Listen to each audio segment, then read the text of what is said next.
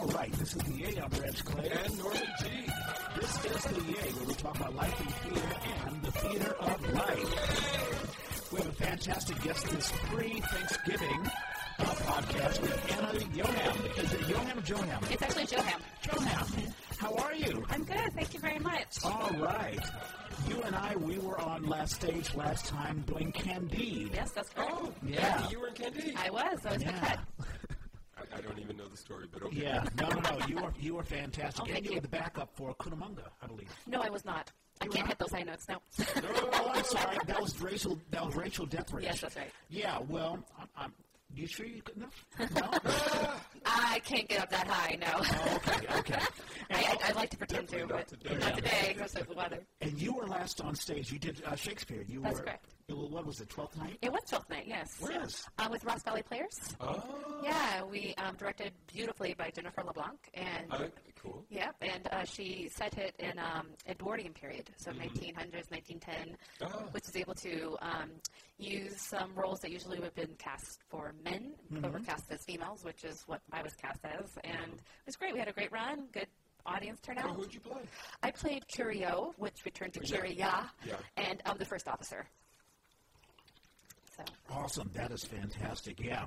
And the first officer? Okay. So when the ship captain? Yeah. Gets I'm arrested? the one that arrests him, and yeah. No, that's so she combined the two characters, so, yeah. Yeah, Ross Valley Place, that's the North Bay.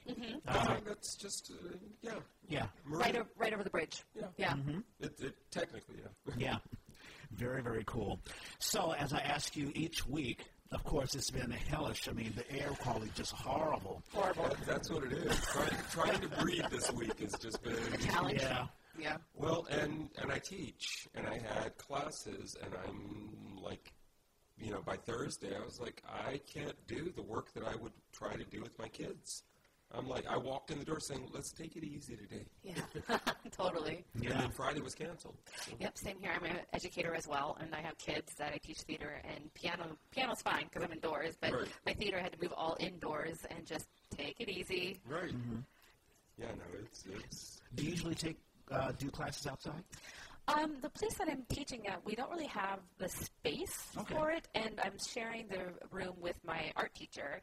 And so we need two different types of rooms, right? She needs rooms with tables and chairs and easels, and her still life's not to be moved.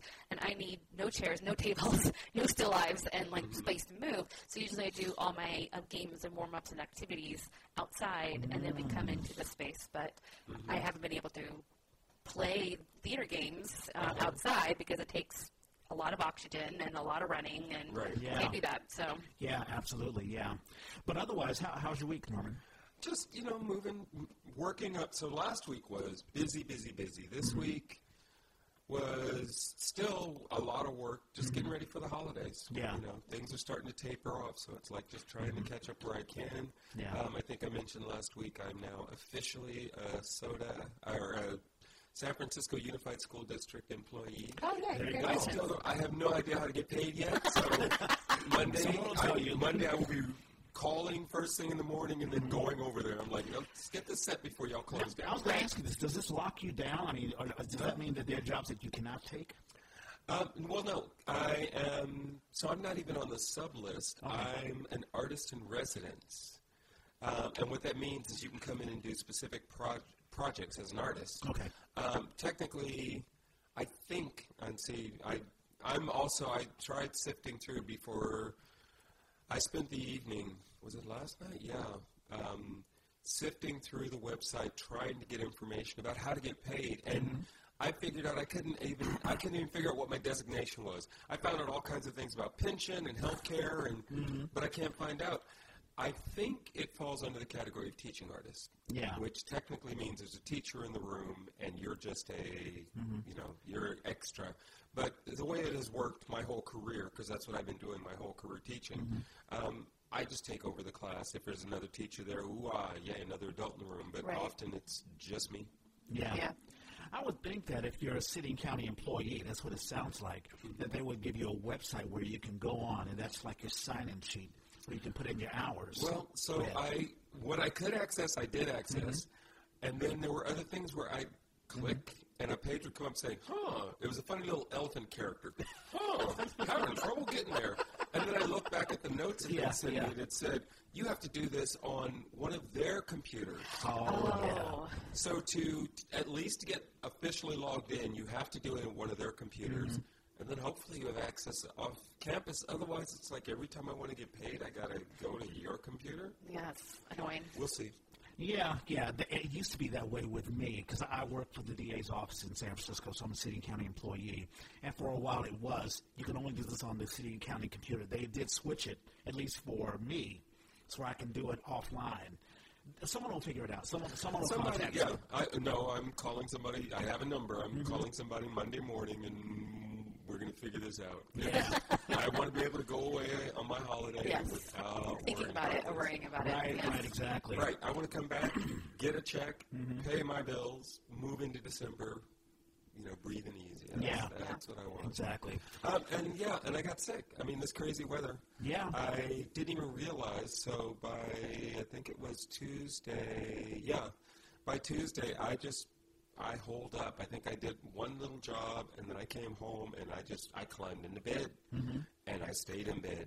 And my throat was raw. I'd been sneezing for a couple of days. I'm like, something is coming on. I don't know what it is. Well, staying out of it for a day helped. Wednesday, my throat felt better. I was still sneezing like crazy. And then Thursday, I was like, okay, I feel okay. I don't feel normal, but I feel close to it. I have to go teach classes. I have 2 classes of theater students today. And my intention was to get them up and get them moving. And that is going to be a bad idea today. So. Yeah. I was telling you as we were coming in yesterday, I felt sick. I was like, wow, I feel nauseous. I feel like I want to throw up. And I'm like, what did I eat? I didn't eat anything strange. And it's the dust. I mean, that's the only thing that I can think of. I mean, as we walked down your hallway there, you could just see the shafts of light are all particulate. It looks like, from Stranger Things, the Down Under. Oh, sure. Oh, yeah. Stuff is just floating. Yes. In the air. Yeah. Like, okay, this is not good. Yeah, well, someone was saying that they saw a picture of San Francisco, the skyline, and it looked like something out of Blade Runner. I saw that. Did you see the one I posted with the red? Yeah, that's right. The red sun over. You could see it from the I want to say Masonic Temple, not Masonic. The Latter-day Saints. Mormon Temple? The Mormon Temple. There's a picture from the other side of it looking off towards the bay with the sun just above one of the spires and that haze hanging over the city, and it looks like something out of some horror movie in hell. Yeah. Like Total Recall, like Mars. I mean, Blade Runner, that Blade Runner picture they put up looks like a good day for women.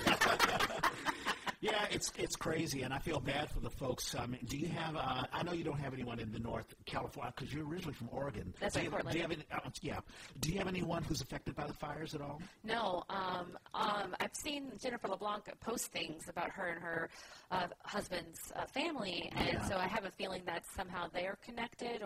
But that's like how many degrees separation? So sure. I don't know anybody up there. But I just feel bad. I mean, I keep the reports. Now we're getting into current events, but I think there are 1,000 people missing, I think 77 people confirmed dead. And that total is just going to rise. Well, that was a weird one. So on one day I'm riding home, and I hear on the news, 50 dead. And I'm like, wow, because it had only been like 40, maybe it was 43, 48 the day before. And they said 50, and I said, oh, that's too bad.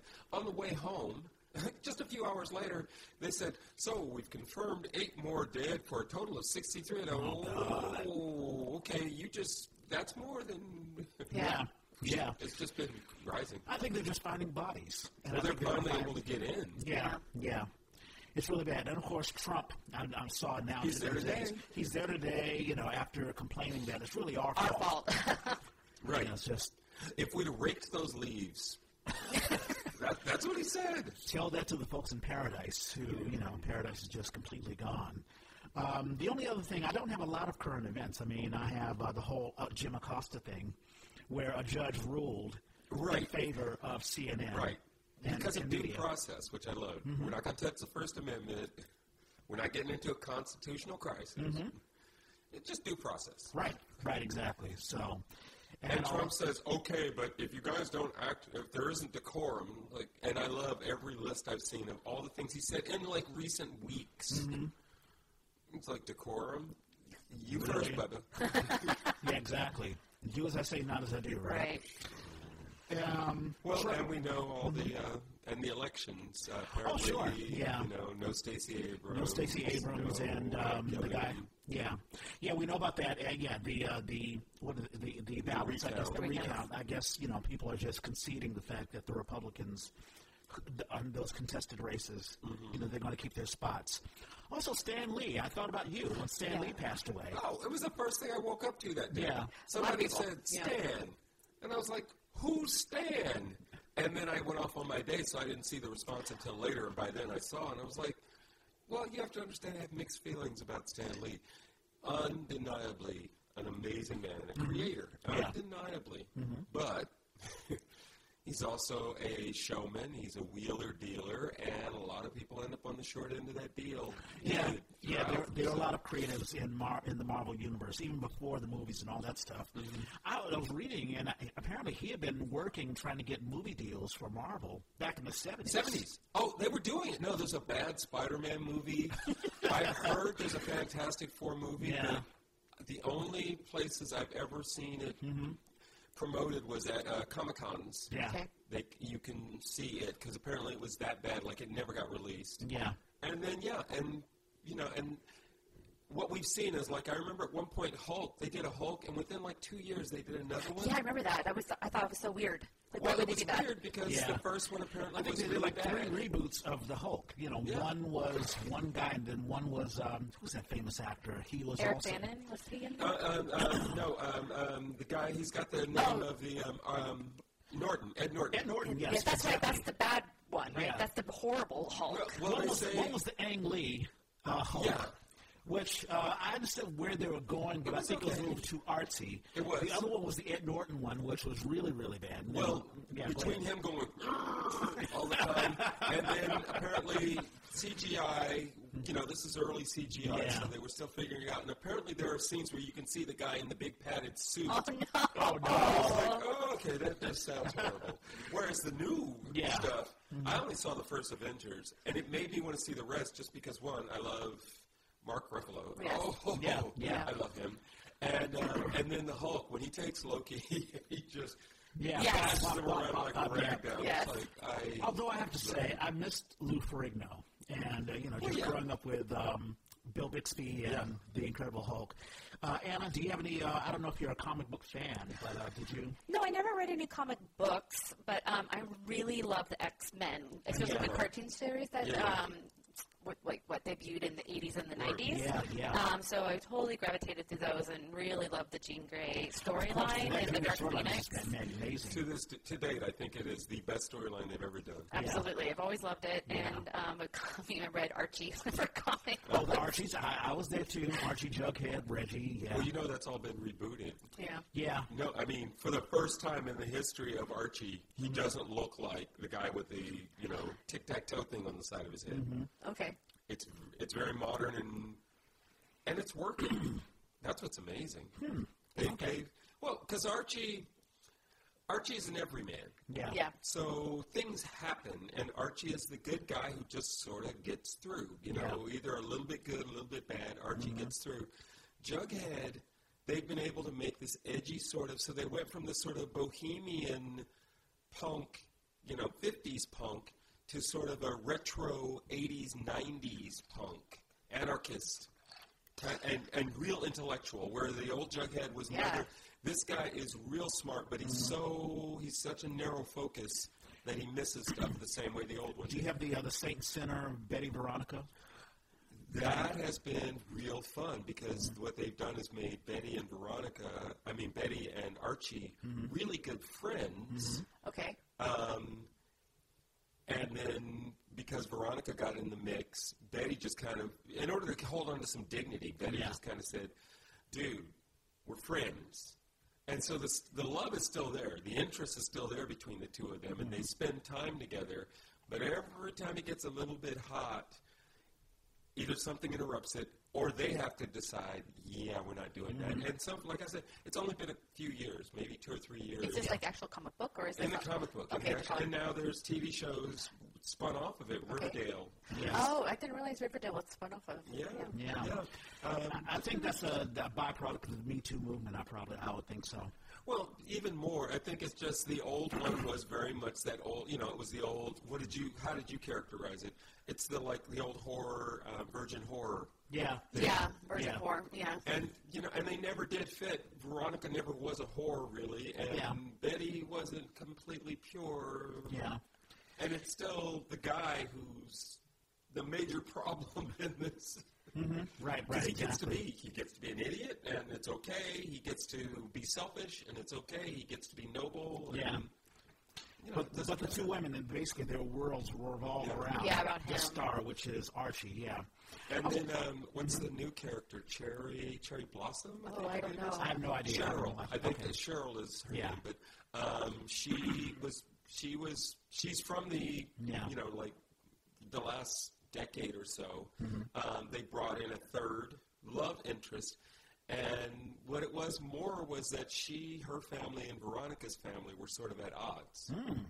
Rich people trying to prove who's the best in town.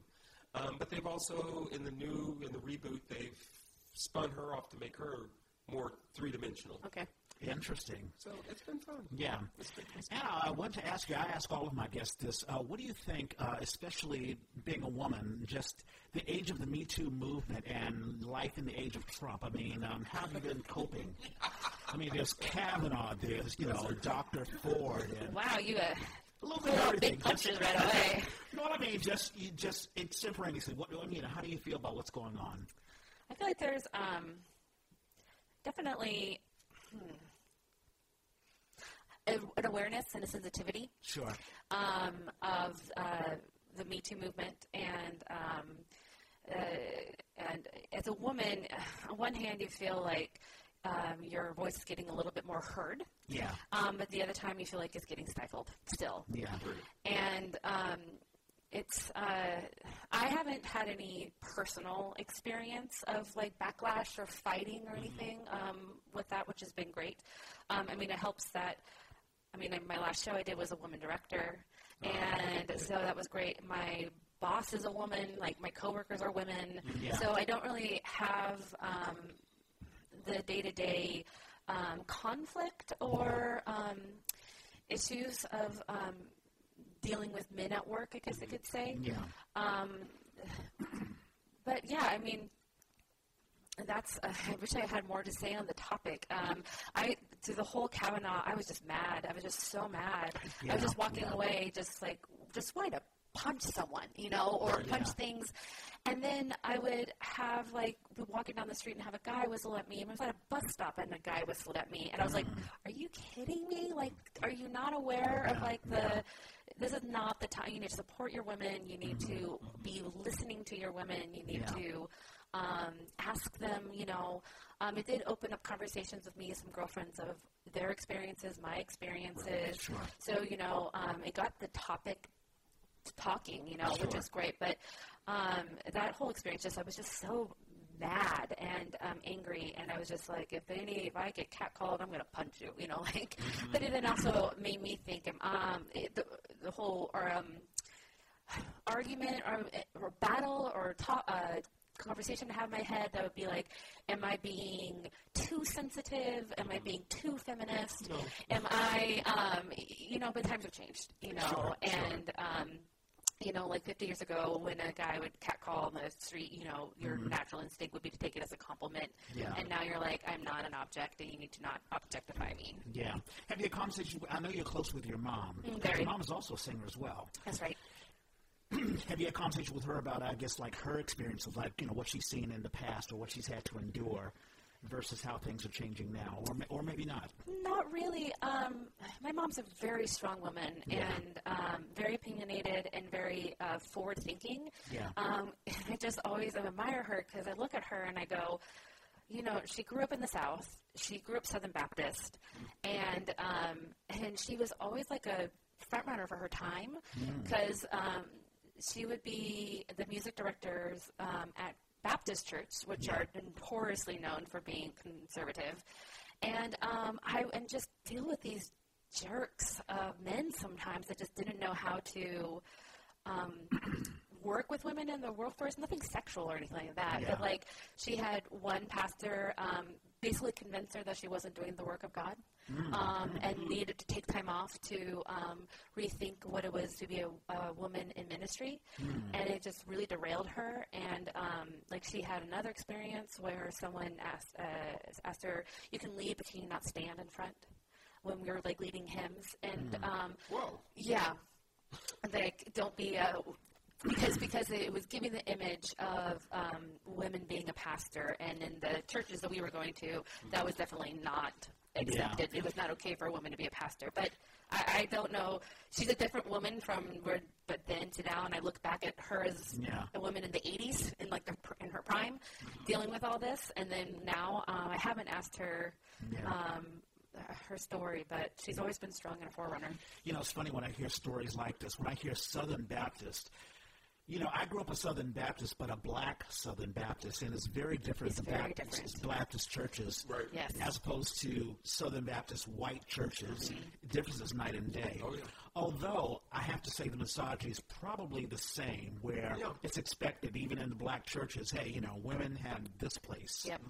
You don't see a lot of, I mean, actually, my mother is an ordained minister, but that's now. It wasn't that way in the 80s and the 70s, and it's a shame how misogyny even affects the church. But what's so ironic, too, is my mom I was talking to her about this the other day, and giving her a hard time. I'm like, how you as a Southern Baptist woman can do X, Y, Z or justify, X, Y, and Z. And her response was, oh, it's way more conservative in Portland than it was in the South. And I was like, what? She's like, the churches we went to in Portland were way more conservative than what she grew up with. So we no longer go to the Baptist church? I've always been fascinated about northern racism versus southern racism, where some racism is right there in front of your face, and others are just, it's I don't know, meticulously done. And you've also spent time in Boston. That's right, and Oklahoma City. Yeah. So you've seen it all. Seen it all. Now it's time to get into an origin story. So we have Anna Joham. So how did you get involved in theater? Through my mom. So my mom was singing professionally with the Portland Opera. Yeah. And she was in a chorus, and they needed kid actors to be in the chorus and to be on stage. And I would do my own vaudeville act when I was a kid to entertain my grandpa was bedridden due to cancer, and so I would entertain him by being an MC, and then the great amazing Anna would come out, and I'd run off stage, and then I would come back and I would be a magician, and then I'd run off stage and I'd come back as the MC and introduce myself again. And my mom was like, I think you have something, so she invited me to participate. I'm so glad there's no videotapes. And then they were doing Showboat the following year, and they hadn't cast the part of young Kim, and so my mom asked if I wanted to, and so we got me trained up, and I got the part. So that was my first experience. Now, did you grow up in Portland, Oregon? Outside of Portland, towards the mountains, technically in a town called Damascus. Okay. Yeah, it wasn't Damascus when I was living there, but okay. Are you an only child, or do you have siblings? I am an only child. Wow. Just me. Okay. Very, very cool. Well, when it took 36 hours to come into this world, my mom said, nope, no more. I was a stubborn baby. Yeah. Didn't want to come. Now, did you all stay? I mean, did you guys move around, or did you stay? No. We moved, 3 or 4 miles down the road from the house that I lived in. Right. So from birth to 3rd grade, and then we moved 5 miles, I think, down to more of the countryside. And my dad grew up on land, and he wanted that and animals, so we grew up on 5 acres, and they still are there. And I had a horse. I showed a horse in 4-H. We had cows. We had sheep. We weren't farmers. I mean, my dad's an electrical engineer for Portland, so it was just like his hobby. But raising animals is a full-time hobby. But no, they're still there. It's the same house. Wow, that must have been fun growing up as a kid. It was. Yeah. Like, everyone always wanted to come to my place because I had a horse. And but it was also once they kind of saw, like, the chores that it took to, like, feed animals. And they're like, maybe not. And cleaning them up. Yeah, exactly. Wow. Yeah. So what about, like, did you act in high school or did you go off to college? Yeah, both. So after Portland, I was opera. I was with them for 7 years off and on. And my high school, I went to a really tiny Christian high school in Damascus with a graduating class of 24. That was my size. Wow. And we had an acting program for the first 2 years I was there, and then it got canceled due to the teacher retiring. And it wasn't okay. It was just okay program. But Portland has this opportunity that if your private or your home school doesn't provide extracurricular activities, you're allowed to participate in the public high school you would have gone to. Sure. So I was able to participate in the musicals at the local high school. Nice. So, yeah. And I would do community college and community theater in high school as well for opportunities. And, but I actually studied music in college, not theater. So, yeah. And where was that? Oregon, University of Oregon. Go Ducks. Okay. Right on. Go Ducks. I have a coworker who was a big Ducks fan and, have all the paraphernalia stuff. So it sounds like your trajectory was not in theater but in music? It was. So, again, when my mom saw that I had a natural inclination for music, she was a very wise woman, and she's like, oh, you want to be a singer? You want to sing around? You're going to study an instrument, and it's going to be piano, and you're going to be a musician. And I thank her for that because I fell in love with the instrument, and it was actually my first love, and I actually wanted to go into classical piano and be a concert pianist.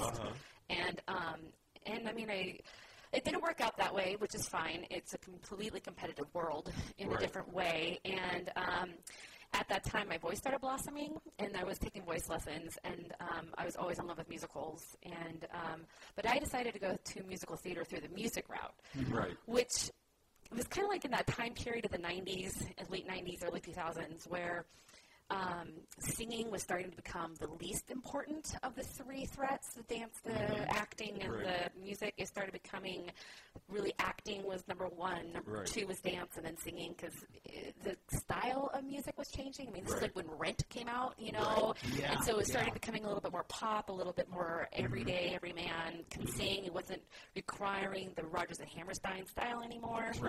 So I definitely went through the music route, and I don't regret it, and I'm very blessed that I can read music proficiently, and it's definitely helped me out, especially with getting gigs that require tough music. You know, Candide is not exactly easy music. Right, exactly. So that definitely has helped me out sometimes. Yeah, I keep on thinking about Andrew Lloyd Webber when I think about, like, Les Mis and also, Les Mis, you need great singing, but like... Les Mis isn't Lloyd Webber, though. Oh, I'm sorry.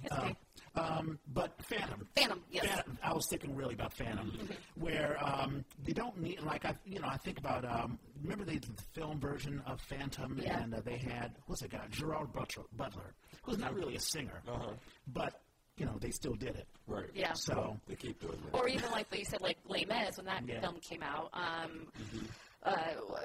Gladiator dude.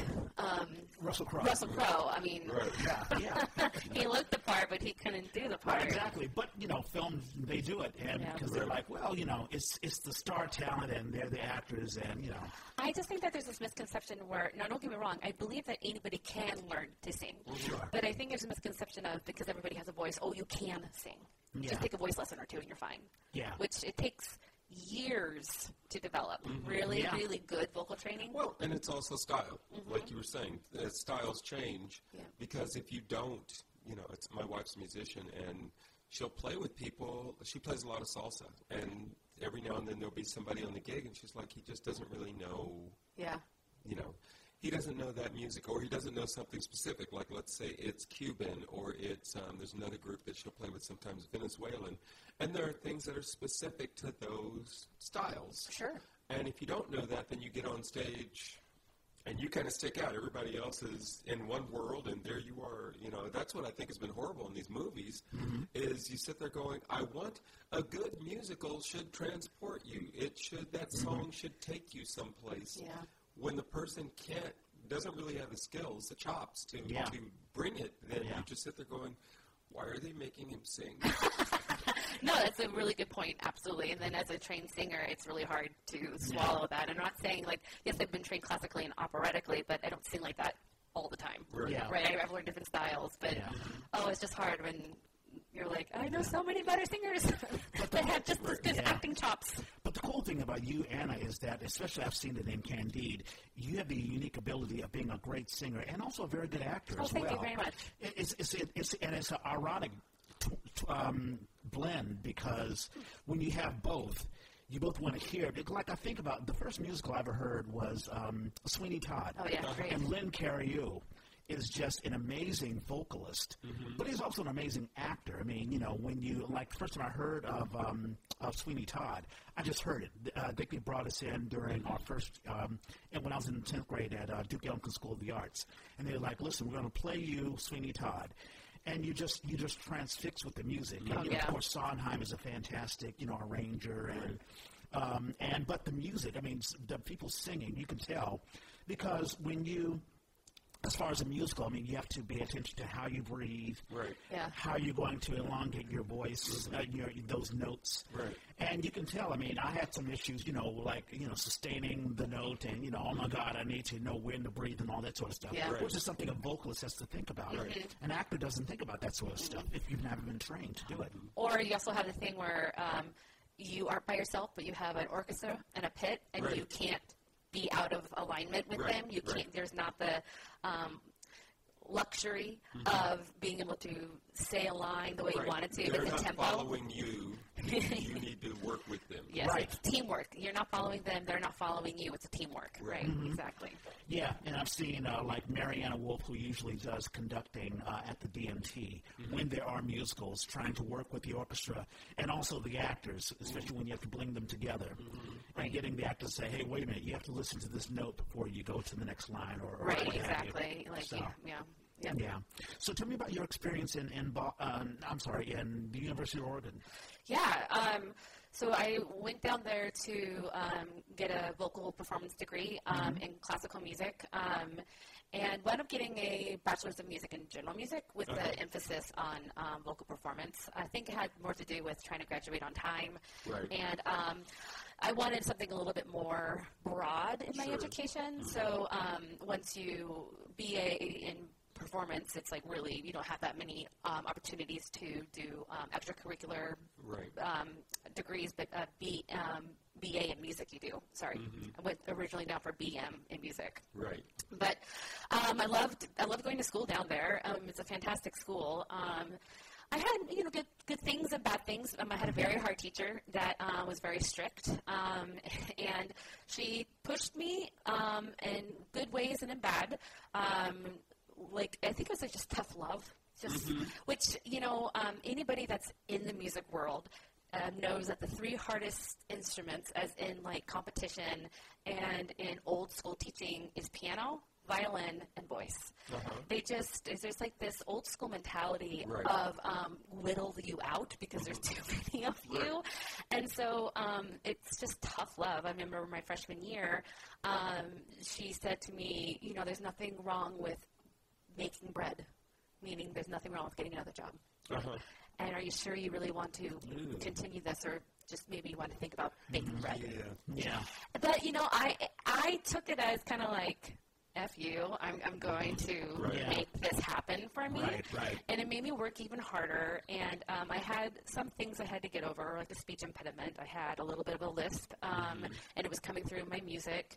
And just having some difficulties with languages. I mean, as a vocal major, you have to learn in French and Italian and German. You have to study those and Latin. You don't have to be fluent necessary, but you have to be able to know how to pronounce them. So it was a struggle, definitely, in that aspect. But I was able to be in what's funny is my high school drama teacher that directed me in Fiddler on the Roof, her ex-husband was the director of the theater department at Oregon. And so when I auditioned for Chicago, he wound up calling her, and I got the job because of small connections. But yeah, I mean, it was a hate-love relationship. Yeah, I was going to say, especially when I was in Candide, there has to be a sort of an advantage of, let's say, not. There's some classically trained vocalists who try to get into the theater realm, or they get involved in musicals, and they don't have the acting chops, or even in singing. Of course, you have to act in singing. Sure. And sometimes I've noticed that some of the great vocalists, they don't have the ability. Yeah. No, I've always hated that about the opera world. It is changing. But Park and Bark, where you just plant yourself on a stage and you just bark towards the audience. Very old school, right? Very.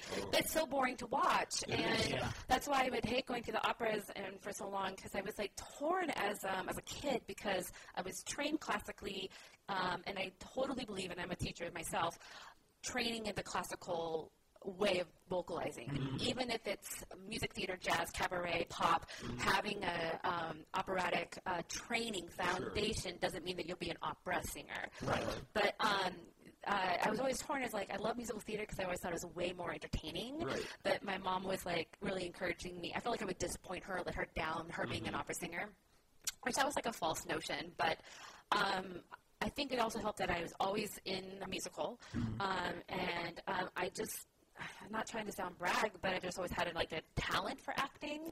And then I would take acting classes at Oregon, or just whenever there was an opportunity, I would immerse myself. And then watching the greats, on YouTube now, which is wonderful. Bernadette Peters and Nathan Lane have always been huge idols of mine. And Marin Mazzie, may she rest in peace. So sad to hear her parting a couple weeks ago.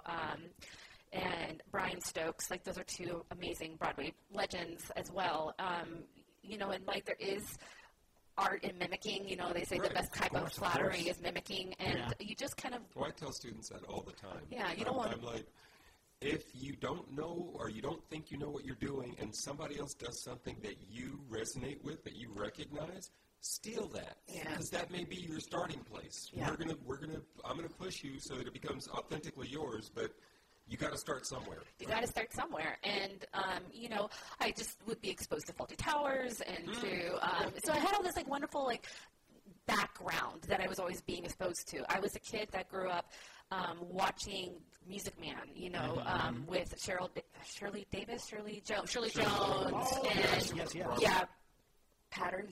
Robert Preston. So I had all this wealth of knowledge. He's not much of a singer. No, but that part doesn't really require much of singing. No, he's a patter. He's a patter guy. Yeah, it's kind of brilliant. Yeah. Sort of like Rex Harrison, right? Yes, exactly. Yes. Yeah. I mean, my one regret is that I didn't double major or minor in theater, but I did go to music theater, Oklahoma City University, to get my music theater degree. Okay. And that really helped me finesse, polish, because they do train you in all three realms. Yeah. You walk out of school. What made you do that? Because you could have just stuck with, what you got in Oregon. Sure. Just, I didn't feel like I got enough in Oregon, to be honest. I always knew I was going to get my master's. It was one of those things where it was starting to turn that if you wanted to be an opera singer, you needed to get your master's. I didn't know what I wanted to do, and I had one of those panic moments where I was like, I'm graduating in 4 months and I've got a degree in how to sing. What am I going to do with this?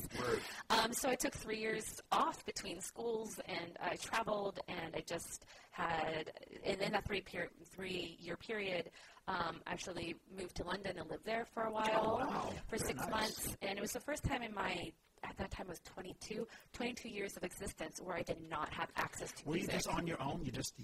Were you with friends or anything like that? No, I was on my own. I did it through so instead of a student exchange, it was a work exchange. Okay. So a program basically gave me my work visa so I could live there, work there legally for 6 months. And they don't provide you a job, but they provide opportunities for you to find places to live. Right. But, those 6 months I realized I had no access to voice lessons. I had no access to playing piano. And it was a really good wake-up that for me to realize this is my life. Like, Sure. I could not live without it. Right. Where I know people who were like, whatever, I'm Right. moving on. And I was seeing a production of Chicago on the West End, and I had just done Chicago 2 years ago. Mm-hmm. And I just had a moment where, like, I need this. I need to do this. I love this so much. Mm-hmm. And it came back, and I had a wonderful experience of playing Kate and Kiss Me Kate. Mm-hmm. And I just kind of got that extra boost in my arm. And, like, my director was like, you need to pursue this. Like, you really need to pursue this.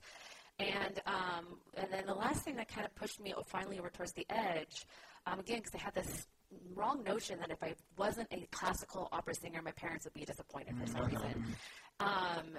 That my mom arranged a trip for us to go down to Oregon Shakespeare Festival. Sure. My cousin, who was going into college. At Ashland, right? In Ashland. He was visiting, and he was going to be a theater major in college. She wound up organizing a meet and greet with a professional actor of OSF and for a Q&A with us. And he looked at my cousin, and he's like, well, you're doing the right thing. You're in education. And then he looked at me and goes, what are you doing? You've been out of school for 2 years. And he kind of gave me these, like, point-by-point bullets of points of what I need to do in order to, like, take the next step. Sure. And then took, 30 minutes. I said to my parents, I need an hour. I just need to be by myself, and walked around Lithia Park and just kind of had a come to Jesus moment and just realized it's been music theater. It's always been music theater. I want to go to music theater. Where can I go now? And surprisingly, there's not that many places that do masters of musical theater. And the long story short, I literally Googled Masters in Musical Theater, and Oklahoma City University popped up, and that's where Kristen Chenoweth went and where Kelly O'Hara went, and I was like, oh, okay, I need to look into this school, and wound up going there. Wow. And how was the experience? Again, a hate-love relationship. Like it is. But that's just the performing arts, I think, when you're in the training. It's just grueling. I don't really know that many people who haven't gone through a grueling process. I was thinking to myself when I went to NYU, and I think a lot of folks who, because we've had a lot of guests who have not gone to studied acting at all. But I think there is a love-hate. We've talked about how a lot of teachers will sort of, if you have bad habits, they'll hit out those bad habits, get those bad habits out of you. Or if they can't, they'll just say, listen, you can't cut it. Yeah. And sometimes that can be a very grueling thing. Yeah. And I've had friends of mine who are classmates of mine who cried. Right. The teachers just broke them down. Yeah, been there. Yeah. It's a very cathartic, thank you, experience that can either be good or bad. Yeah. Your voice teacher is almost like your therapist. It's just such a private and such a soul-cleansing experience. And, the good things about OCU is great opportunities. They do 6 performances a year. They train you in legit and in Broadway and in musical theater. So you have to really know how to sing classically as well as you have to know how to belt, and they're great at that. They do 3 operas and 3 musical theater a year, so you always get exposure. You have to audition. They train you to be triple threats, so my dance skills went through the roof. My acting skills got deeper and more knowledgeable. I just, unfortunately, the only negative experience I had with it was I was not paired well with my voice teacher. She had her very own technique, and if you didn't get her technique, then it was game over. And some people thrived under her and worked well with her, and she was tough love. I don't do well with tough love. I need support. I need encouragement. Sure. And she was not the person to give that. And after 3 semesters of really battling with her, and I would have panic attacks and anxiety attacks before going towards her lessons, because I just didn't know what I was doing wrong or what I was doing right. And it just, I had a moment of clarity, very much so. And just basically it's like it's time for me to change. And the penultimate semester for me to graduate, everything just all the doors just opened up for me. And as in when I emailed this other voice teacher saying I need to move in on Friday, and he was like, I have no room. I'm at max capacity. Right. And when we came in on Monday to have the meeting, he's like, so 3 of my students canceled, and I have spots for you now. Right. Awesome. But he said, you can't, you have to be here an extra year because I don't want to hold your hand at graduation. So I was in grad school for a total of 3 years. But, I mean, I was emotionally broken, and physically my voice just wasn't working person. And he had to really build me up and rebuild me, and I really appreciate Dr. Christensen because he was not only a wonderful technician as when it comes to vocalizing and vocal singing, but as a human being, he was a great emotional therapist that got my confidence back, helped me get my confidence back. Yeah. I had a question for you, Norman. Well, really both of you, because both of you are teachers. Do you sometimes have to, because you talked about sometimes getting into, there's some teachers who are like therapists as well as, coaches, either vocal coach or what have you. Do you sometimes get into that, or do you try not to get into that because it's like, hey, look, you have an agenda and you have a time limit? And it's funny because you touched on a number of subjects about the relationship between the teacher-student. Adrienne, right? Is that her name? Maybe. That we had for a guest about a month ago. Oh, yeah, okay. Yeah. She talked about, I loved what she said. Adrienne Dean. Yeah, Adrienne Dean. That she... Reg always asks about what your training is and if there are particular techniques or styles that you felt useful or you're drawn to. And she said, well, they're all, and I think she's right, they're all somebody's style. Like you said about that one teacher, there's all somebody's, their style, their technique, and it may work fabulously for them. Yes. It may even work fabulously for a lot of people. Yes. But the problem is when you're in the wrong place with the wrong person. And the problem with those people often is they become the prophet. They become friggin' John the Baptist or something. That's what kind of happened. Where they are this. bringing you the truth, and anything else is blasphemy, and you are just doomed. And so as a teacher, I've been through that. I had a dean who just was horrible. And it was because she was at a place in her career where she needed certain things, and students were basically pawns in her world. I'm lucky because after that I got into another training program where I ran into somebody similarly. One, she did not have power over me, which helped so much, but I could decide whether or not to work with her, and I saw there were some benefits to it. But I walked in the door with my ego, with an armor, basically, where I could go in and be vulnerable. I could open myself up to the theater experience without having my psyche shredded. Yeah. So as a teacher, I don't want to be... I've had students, one of my first students there's a middle school class I've been teaching for like 20 years now. And one of my first students, if I had to go through that group and say, who is potentially going to be something in theater, there's one woman that I would have sworn, one young woman I would have said never. Like she was wood. She was wood when we started and she was wood when we finished. All it was is that she was aware wood when we finished. She knew. And I was like, yeah, I'm not here to beat you up. The show is not the important thing when I'm teaching. It's what's going on with my students. So I tried to get you every place I could, and I see that you can't get any place else, at least right now, because now we are at showtime. I need to get you at a performance place. And we did. 5 years later, I go to Cal Shakes. She's in the show, and she does 3 seasons with them. How does that even happen? She walks up to me and says that I am part of her inspiration for theater. And I'm like, well, it's because I have my standards and my style. But, yeah, I don't want to cross that line. So anytime I feel like somebody needs help, like I'm not help. And if I'm in a structure where I can go to a supervisor or somebody, I'm lucky in Richmond. I work at the East Bay Center for the Performing Arts, and we had one person. Now we have a staff of people who have social work backgrounds, and they're there to help nurture these kids. So I can say, that kid, what's going on? And I've gotten answers sometimes. I'm like, why didn't you tell me that before I walked in the classroom? Yeah. But most of the time I can just say, that kid, and they may give me some information. They will always follow up. And that's not my job. My job is not to give you therapy. That's not my job.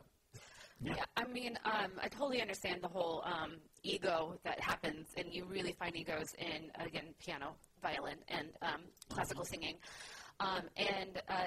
One reason I think it did not work with me and this teacher was because I came in with 10 years of vocal training already. Oh, yeah. You know, I studied voice from 13 till I graduated. Sure. And, you know, I had gotten some, I won some competitions, or I should say I came in second place and runner-up, you know. Right. So I clearly knew what I was doing, right? Yeah. And then I knew what I was doing in college as well. And so when I switched to the other voice teacher, he was like, I think the reason it never worked out with you is because she was trying to, her technique was forget everything you've learned and start it over again. Right. But I'm a smart woman, and I was like, it was really hard for me to be like, what do you mean? Like, oh, I know what I'm doing, you know? And so and also she wanted all her students to kind of get so dependent upon her that they didn't know what to do. Right.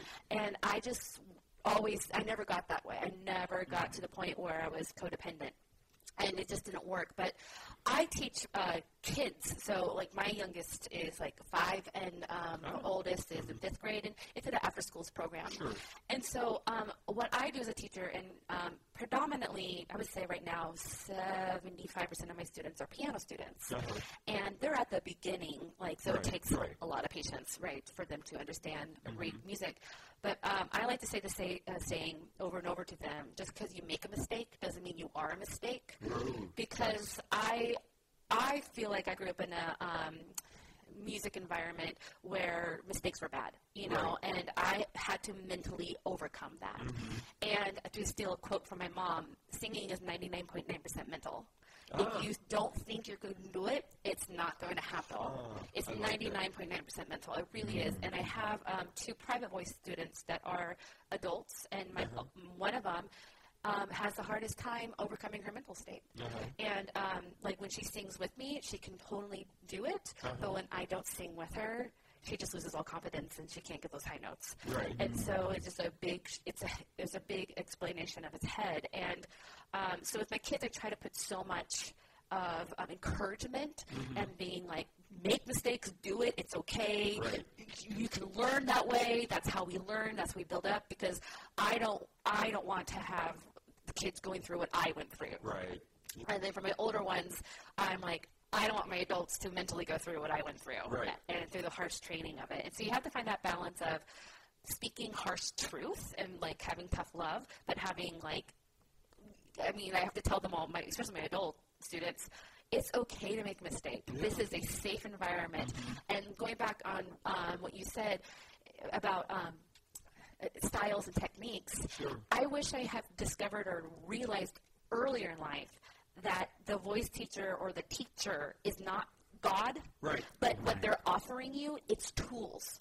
And some tools may work for you, and some tools may not. And a good voice teacher has a plethora of tools, and will be like, okay, that doesn't work for you.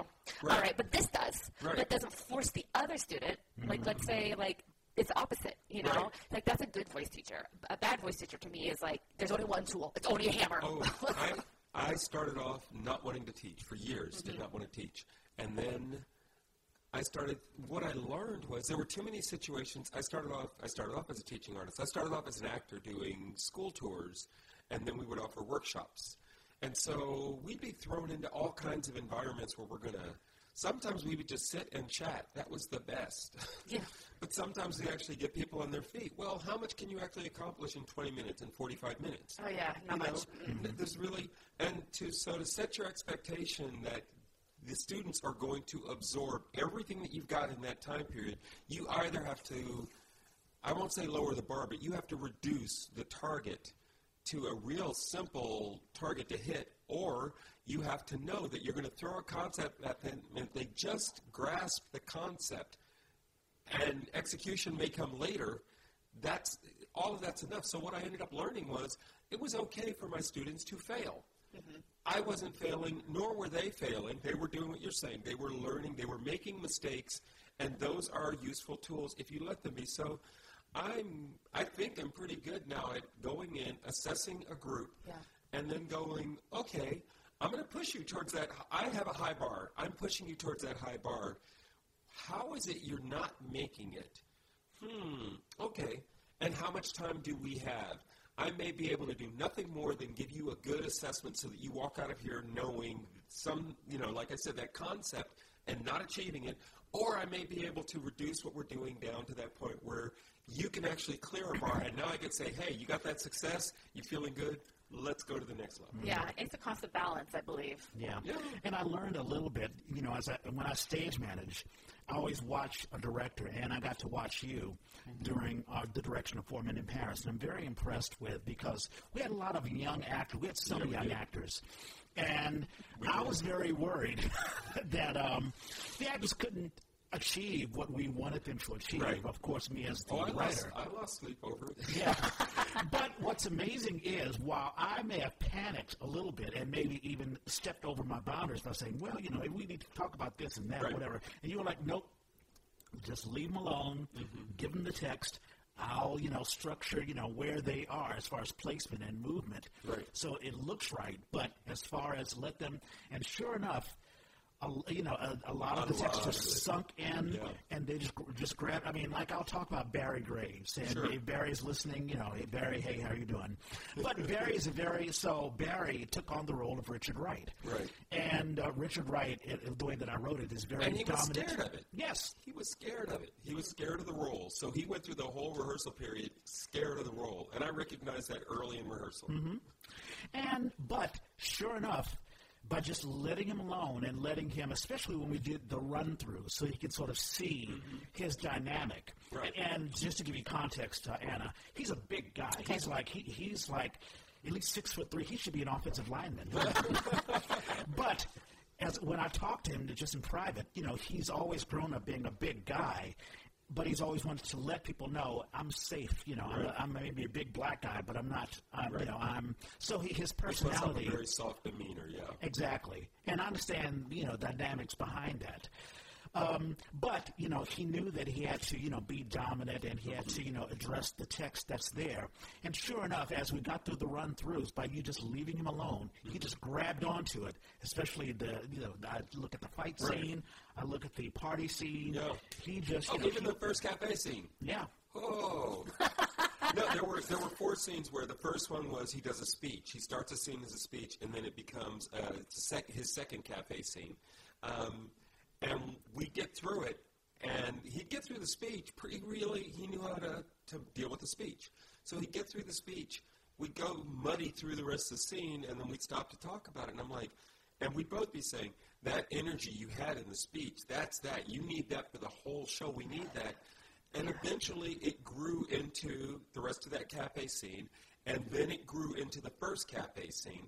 And, my thing was go for a certain amount of structure, but not get locked in, there's a structure that needs to happen. This is the structure of the play. I need to see where you can fill this out. Yeah. And I'm sure you run into that, where you, at a certain point, you're like, I understand structurally where I'm going with you, the student, and now I need to see where I can anchor you and start to push you towards those other things. I mean, my theater students are first, second, and third grade. So not too much right now. It's more about going, okay, focus your energy when it's after time. But I personally had an experience where the director was pushing me. And I was doing The Farm with Theater First with last fall, a year ago. Yeah. And it was the last rehearsal before preview, I believe it was. And I was playing this part where the character just witnessed what you would, The Farm is based on Orwell's Animal Farm, right? Yeah. And so this part of the play is when the character was a horse, and she just witnessed one of the other horses being murdered by the dogs and the pigs. Turned into glue, right? Right. Yeah, so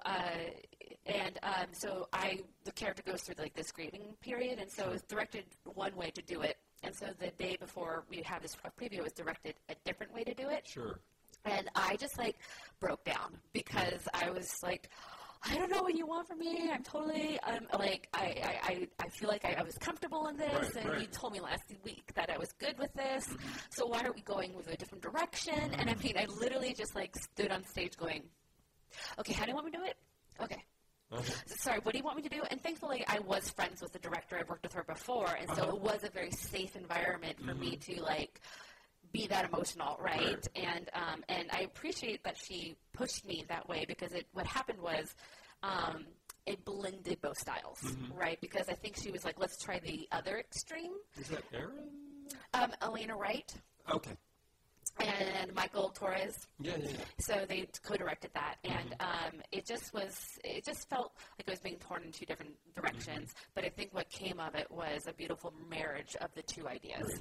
Right. But it's hard when you're pushed and you're stretched that way, and especially as an actor when you hold on to an idea. I know that we walked out of rehearsals with Rich kind of going, "Oh my God, what did you do?" So one of our youngest actors was playing James Baldwin. He had a flamboyant style, which we were looking for the sort of what I keep calling the pre-James Baldwin. The James Baldwin that we knew became James Baldwin. He started someplace else. I couldn't, as much as he was good at taking notes in the sense that he heard them and he made adjustments. He wasn't getting where I needed him to go, and out of frustration, I told him to stick his hands in his pockets, and for at least 2 weeks of rehearsal, he did scenes with his hands in his pockets.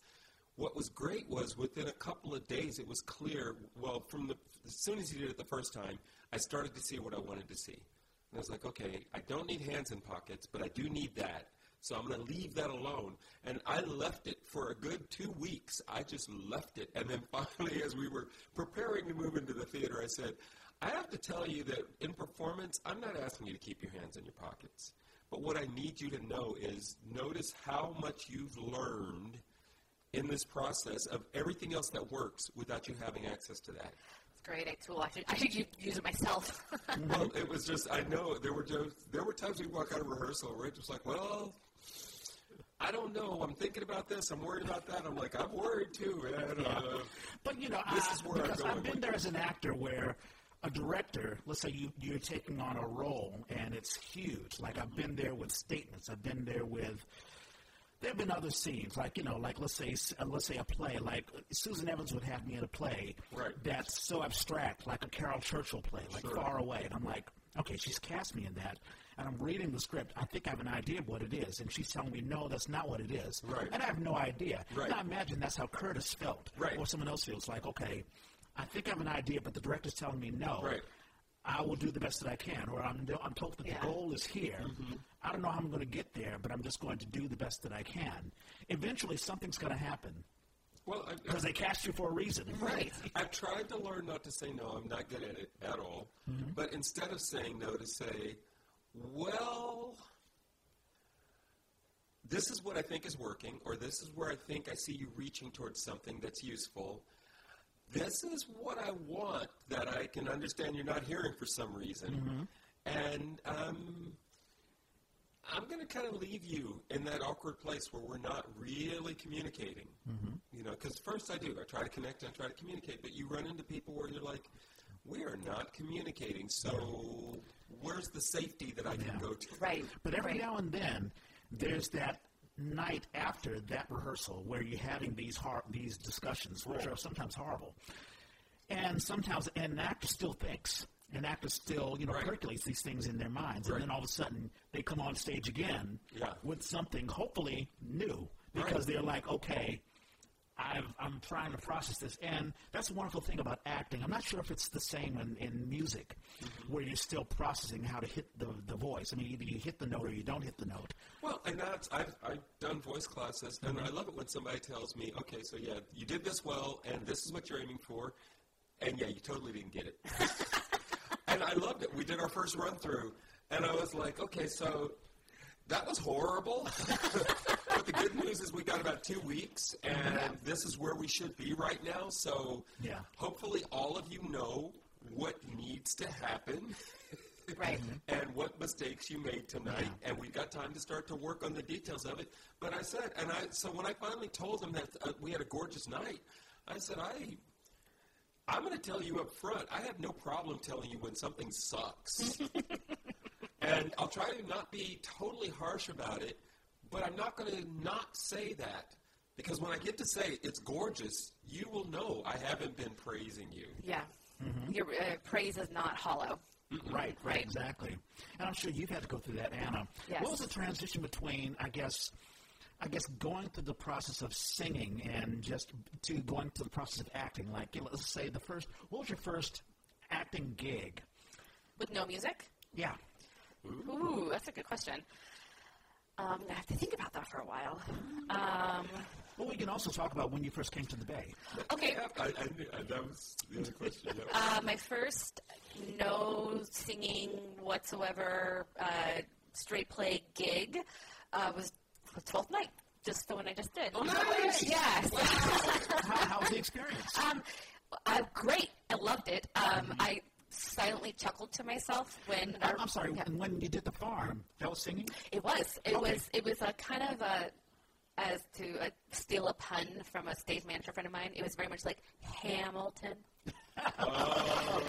Because, side note, right. The Farm originally debuted 8 years ago, and it had Davies Diggs. Who? Right. Yeah. Right. So he was originally cast in it, right. but he didn't wind up doing it. I think because he got something bigger. But he did help them out with the hip hop rap part of it. Oh, interesting. So The Farm had some artists in the show their solos were nothing but hip hop rap. Mine was not. I had lyrical, belty things. So I definitely had melody in my songs. Okay. But so. The Farm, it's not quite a musical. I would call it a play with music. Sure. But as in, like, I can't even say 12th Night with no music because there's so much music in that.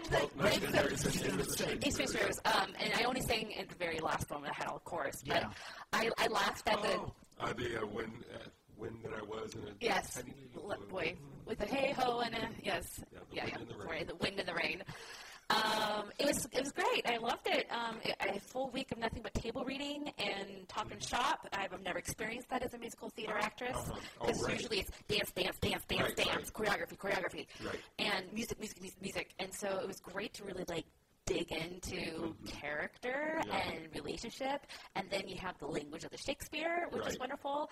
And I laughed when the table reading introduction, and they said, so we kind of have a big cast. 13. I just laughed because I was like, that's nothing compared to a 30-plus cast for musical theater. Right. But about 2 years ago, I made probably 3 years ago this January, I mentally made the switch to not pursue opera. And I originally came to the Bay to pursue opera. Sure. And because the part of my story I haven't explained is after I got my musical theater degree, I actually went to Boston to get my opera performance degree. Oh.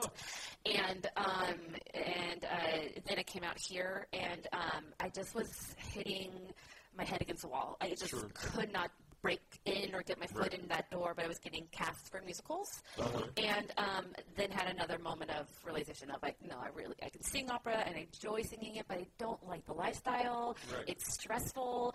I don't want to be that person that's walking around with like a scarf, and talking to people like, I need my honey and my hot water, and don't talk to me, you have a sniffle, and I don't want that style of life, and I want to be able to not worry about my voice 24/7. That was such a stressful part about being an opera singer is the minute you feel the tickle, oh my God, am I going to be able to sing tomorrow? Oh God, and I just would not perform under pressure situations. Sure. But I had a teacher and a coach here in San Francisco that said, when you sing opera, you have a gorgeous voice and quality, but I can see panic and I can see your brain thinking. Sure. But when you sing musical theater, you light up, you're having fun, you become the character, you don't think technique, you just do. Wow. And I also have, if I can say, good comedic timing, and which is really required in music theater and not in opera. So I was out here, and 3 years ago made the switch, and when I made the switch, I also said I want to be in more plays, be a stronger actor, and I want to do more Shakespeare because I really love Shakespeare. It sounds like the first thing you did in the Bay was Candide. Yeah, I mean, I'm trying to think what else I did. I did Crazy for You down in Salinas with Western Stage, and I did a all-women show that was called Love, Laughter, and Linguini that the artistic producer wrote down in San Jose, so I did that. And then I think the next thing I did was Candide, Oh, wow. So, yeah, I mean, because I had been out here for a little over a year and hadn't gotten work, and I hadn't really pursued it because I wasn't planning to move to San Francisco, and it was a whirlwind of moving, and my voice definitely took a tank. Like, I could not hit my high voice, and it was nothing. I needed to see a therapist because I was going through one of the life's most hard transitions, which was moving, and so the stress was causing me to not be able to sing. And so it took about a year, and to finally get my feet on the ground, and Crazy For You was the first thing, and yes, the commute was horrible, 2.5 hours, but I had to tell people, like, I had to say yes to a job. I had to get that ball rolling because I believe in, like, the energy of it, right? So that's how my career started here. Wow. But what brought you here? I mean, why San Francisco instead of somewhere else? Yeah, so I was doing an opera internship with Bay Area Summer Theater Opera Program Institute. And there were, so I was cast in an opera with them, and then I also was doing workshops and voice lessons. And I had just graduated with my opera degree, and living out here in the Bay Area for 6 weeks, and met all these people that were all this networking, and I didn't realize until I was here how many small opera programs and opera companies were out here, and where Boston, there really isn't that much opportunity to climb up the ladder. It's either like Boston Lyric Opera, or that's kind of it, you know, and besides like a couple startups. And so I also was in the transition of I needed to move in Boston. I couldn't find housing. And when the 10th one falls through, you just kind of have to stop and ask yourself, is the universe trying to tell me something? Oh, you were way smarter than me. And I, like, when my very, very, very last opportunity, like, fell through to live in Boston, and I met up with this voice teacher here in San Francisco, Pat Craig, and she taught many years at NCTC, New Conservatory, and New England Conservatory, sorry. And everyone told me, go talk to her. She'll know the scene because she's been there and she's been here. So I went to go talk to her, and she told me, get the hell out of Boston. Because Boston is a very old school, they love more Baroque music, so Handel and Haydn, and my voice doesn't fit that. And so they're like, they won't appreciate you.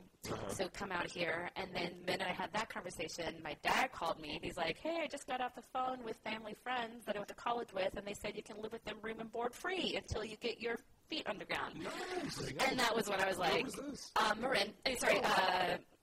Martinez. So I lived with them for 3 months until I got my feet. But so I came out here because I thought there was so many more small opera companies, and, you know, SF Opera and San Jose Opera for chorus opportunities. And that's what brought me out here. And I'm a West Coast girl. It was nice to be back on the West Coast. So, yeah. Awesome. One last question, because we've hit the 1 hour mark. We're having so much fun. How is the Bay Area treating you acting-wise? And are you getting the most out of Bay Area theater, or are you looking to, I don't know, go elsewhere? There are a lot of folks who are like, I need to get to L.A. or New York or something like that. For me right now, my career, it's hitting my marks for the most part. I got my EMC card, which is the Equity Member Candidate, to join AEA, which is the Actors Equity Association. I've been told and heard a lot from fellow professional equity actors that it's very tough to make a living here and staying here. It's tough period, but if you got the musical theater in, that's helps too. I am an equity actor, and if you are known in the musical theater community, you've got to step up on somebody else. So it's I mean, I've only been pursuing musical theater and plays like hardcore for the last 3 years, and I'm getting work. Like last year was a ridiculously amount of work, to the point where I had to. It was great. It was a great problem to have, but I was so exhausted and drained that I was like, I need a break. But I mean, with the TBA opportunities, so they have a nice networking call list. I have. Last year or two had a great opportunity where not only you, Reg, but I had another friend call me and say, hey, I think I've got a part for you. Can you come on in and read? And which is like every actor's dream, where you don't have to audition, but you're like called in. And it like took 6 years to finally get at that level. But and I'm making some, you know, people know me at Woodminster really well. People know me at Marin Shakespeare Company really well. And so it's like I'm seeing that my hard efforts finally paying off. Sure. But long term is my ultimate goal is I'd love to be an actor with Oregon Shakespeare Festival. That's been a dream of mine since I was 14. And my coach wants me to move to New York when I get my card. I'm 36. I'm kind of starting to get settled. I don't know if I want to make that move and deal with the humidity and the weather of the East Coast. But I would love to just do a West Coast, from San Diego to Vancouver, if that's possible. Just the West Coast performances, and maybe some people do. Some people make it. So, I've been very blessed in the last year with getting my card, and I was nominated last year for a BATCC award, the Bay Area Theater Critics with Farm. Cool, So I'm definitely getting some exposure, which is great, and it's a wheel of fortune, right? You have your highs and you have your lows. Right. Yeah. Well, I mean, like I said, I've seen your talent in Candide, and you were gracious enough to participate in the read-through for our thing. She was in the second read-through. You remember her, right? Well, it's wonderful for you to think of me. Yeah, exactly. And, you're getting, it's one of the cool things about someone who has great talent. You do one thing, and all of a sudden the phone calls start pouring in. Yeah. And, so that's a fantastic thing. And you got to still keep your chin up when the phone calls don't come pouring in, because like last year was so overwhelming, and then this year was a little rough. So. Right. Yeah. Highs and lows. You have to find ways to keep busy. Yes, exactly. And, of course, that also deals not necessarily with you, but with whatever the people's seasons are, companies' seasons are, and stuff like that. Yeah. Right. So, shout-outs. Birthdays. Amy Mueller. Oh, I know Amy. Yeah, Amy Mueller's birthday is today. Happy I didn't birthday, realize Amy. that. Yeah, I'm very happy to see that. And Sally Dana, who does acting and singing and casting. So, yay! I hope she hears us. And then upcoming birthdays, Emily Cotellis, who played my Ophelia last year. I was in Hamlet, and she was my daughter. That nice. was very cool. Derek Much is a theater actor. Not sure if he acts much. I know he directed. We went to college together. Stacy Lowe does stuff up in the North Bay, up in Vallejo. Her birthday's coming up this week. Allison Wright is a black actress. We got to do Taming of the Shrew. Oh, nice. And, yeah, she was our Kate, and it was fantastic because she is a very dark black woman with a small afro, so definitely not in the, the image that people might normally have, but she was a fantastic Kate. Soren Oliver, whose picture I just saw for something at the Aurora, so I'm not sure what it is he's doing, but he's an amazing actor. He's wonderful. And a couple of years ago, he had written a piece, and it went up at Live Oak. Oh, yeah. I knew that he'd written it, and then I got there and I saw all the talent on stage, and I'm like, Soren, man, people love you. They know who you are. Raelle Myrick Hodges' birthday's coming up. She's a director.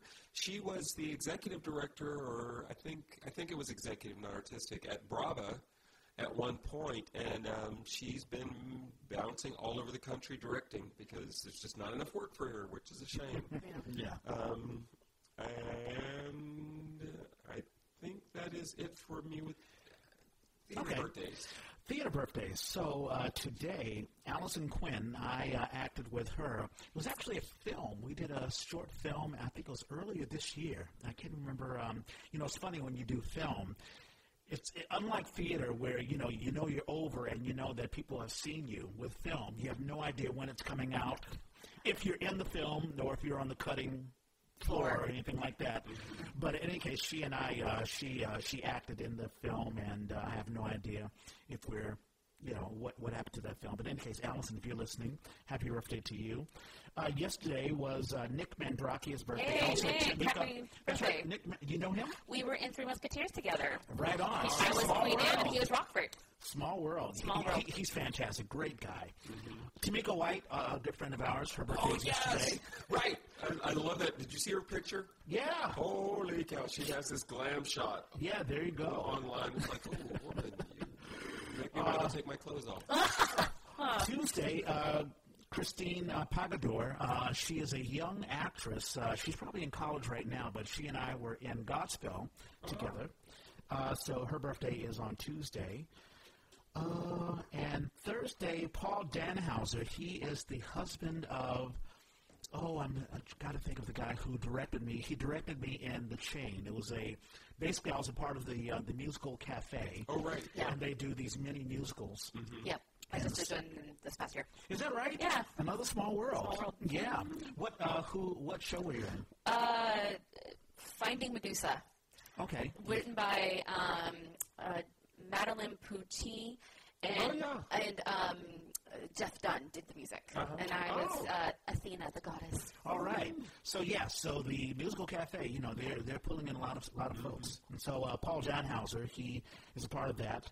And I thought I had one last person. No, I don't. Actually, Jennifer Lucas, she acted, I believe we were in 110 in the Shade together. Mm-hmm. So that is it. Those birthdays that I have. Dracula. Dracula's happening. Douglas Morrison Theater. Danny's in that? Yes, Danny Martin. Yeah. I think he's Van Helsing. Yeah, the picture. Or Harker. Maybe he's Harker. No, he's Jonathan Harker, I think. Yes, he's Harker. Yes. Gorgeous picture. Because he's tall, man. Yeah. When you got that line and they put you in a suit. Yeah. You open your coat and put your hand in your pocket. You just look like the shit. Yeah. So that's going on. I'm going to be directing for Playground at Berkeley Rec the Monday after Thanksgiving. Okay. I will be directing one of the pieces, and did I bring it in? I didn't. I just got the script, or the revised script, the updated script. So I'm looking forward to that. That's going to be fun. They're an interesting organization. They're one of these organizations where they don't quite do a Christmas piece, but they do seasonal sort of things. And so the piece I'm doing is actually Jewish. Oh, interesting. Great. Yeah, it's, I don't think it's finding. It's something Elijah, something about Elijah. And I was like, and I said it to my wife, and she's Jewish, and she was just like, oh, so is that the prophet Elijah? I'm like, is there another Elijah, really? But that's the only show I've got to. So, A History of World War II, written and performed by John Fisher. Oh, John, yeah. That's right. I did a Priscilla with him. Yeah. And he is, of course, he runs Theater Rhino, but this is not done at Theater Rhino. This will be... At the Marsh, isn't it? Yeah, at the Marsh Theater. Yeah. November the 8th through December the 15th, so plenty of time to go. He gave me an invite. He was like, he wanted me to come. And I was like, hey, I've got time to come. So there's that. Let me see what else is happening. The Wizard of Oz at the Berkeley Playhouse, November the 9th through December the 23rd. Shotgun Players presents Women Laughing Alone with Salad. So that's happening. Do you know the story behind what inspired that? Because I love it. No. So apparently when you look at the stock photos, when you go searching through stock photos, apparently there are a lot of advertising photos, and the way to make something look wonderful is to show a woman alone with salad. Oh, okay. So I was like, what the hell is that about? Yeah, right. Who knew? In the Heights is being done at the Custom Made Theater. In the Heights, that musical just popping up everywhere. It's everywhere right now. Yeah. Paid. Yeah. Chasing Papples, that is a play written and directed by, written by Andrea Amario, directed by her sister Aureen Amario. This is at the Bindlestiff Studios. This is about a woman who is dealing with ICE and immigration. Okay. And that is a hot issue that's happening these days. Vampire Christmas at the Exit Theater. Vampire Christmas. That sounds about right for the exit, Yeah. And there are auditions for the Love Edition 2019. So if folks want to get into the Bindlestiff Studios to act on stage, they're having their auditions November the 18th. That's tomorrow. Oh, jeez. So we'll get posted. Yeah, we'll post that. And that's all that I have. Anna, did you have a great time? I had a wonderful time. Thank you for having me on. Anything you want to promote? Come to Alameda to the Episcopal Church. We're doing the Messiah on December 14th at 4 p.m. I'll be doing the alto soloist, and it's with a 40-plus orchestra, 75-plus choir. It's a sing-along, so I believe that it's either free or maybe a small donation, and it's only the Christmas expert, so it's not your typical 2.5, 3 hour oratorio. Okay. It's like 90 minutes. Yeah. So. If you could send me a link, then I can post that when we post the Yay. Also, you and your mom, you're having charity concert. Charity thing. That's right. My mom, like I mentioned, she's a singer as well.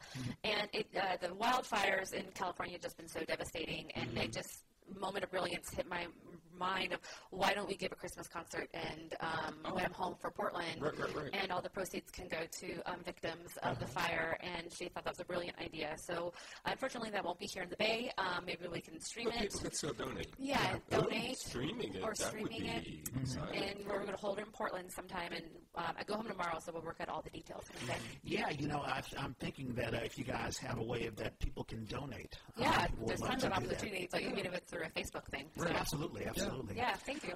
Well, we're glad to have you. Thank you so much. And, let me give you my blurb. You can find the Yay on the Apple Podcast app on all iPhones and iPads. You can also find the Yay on iTunes.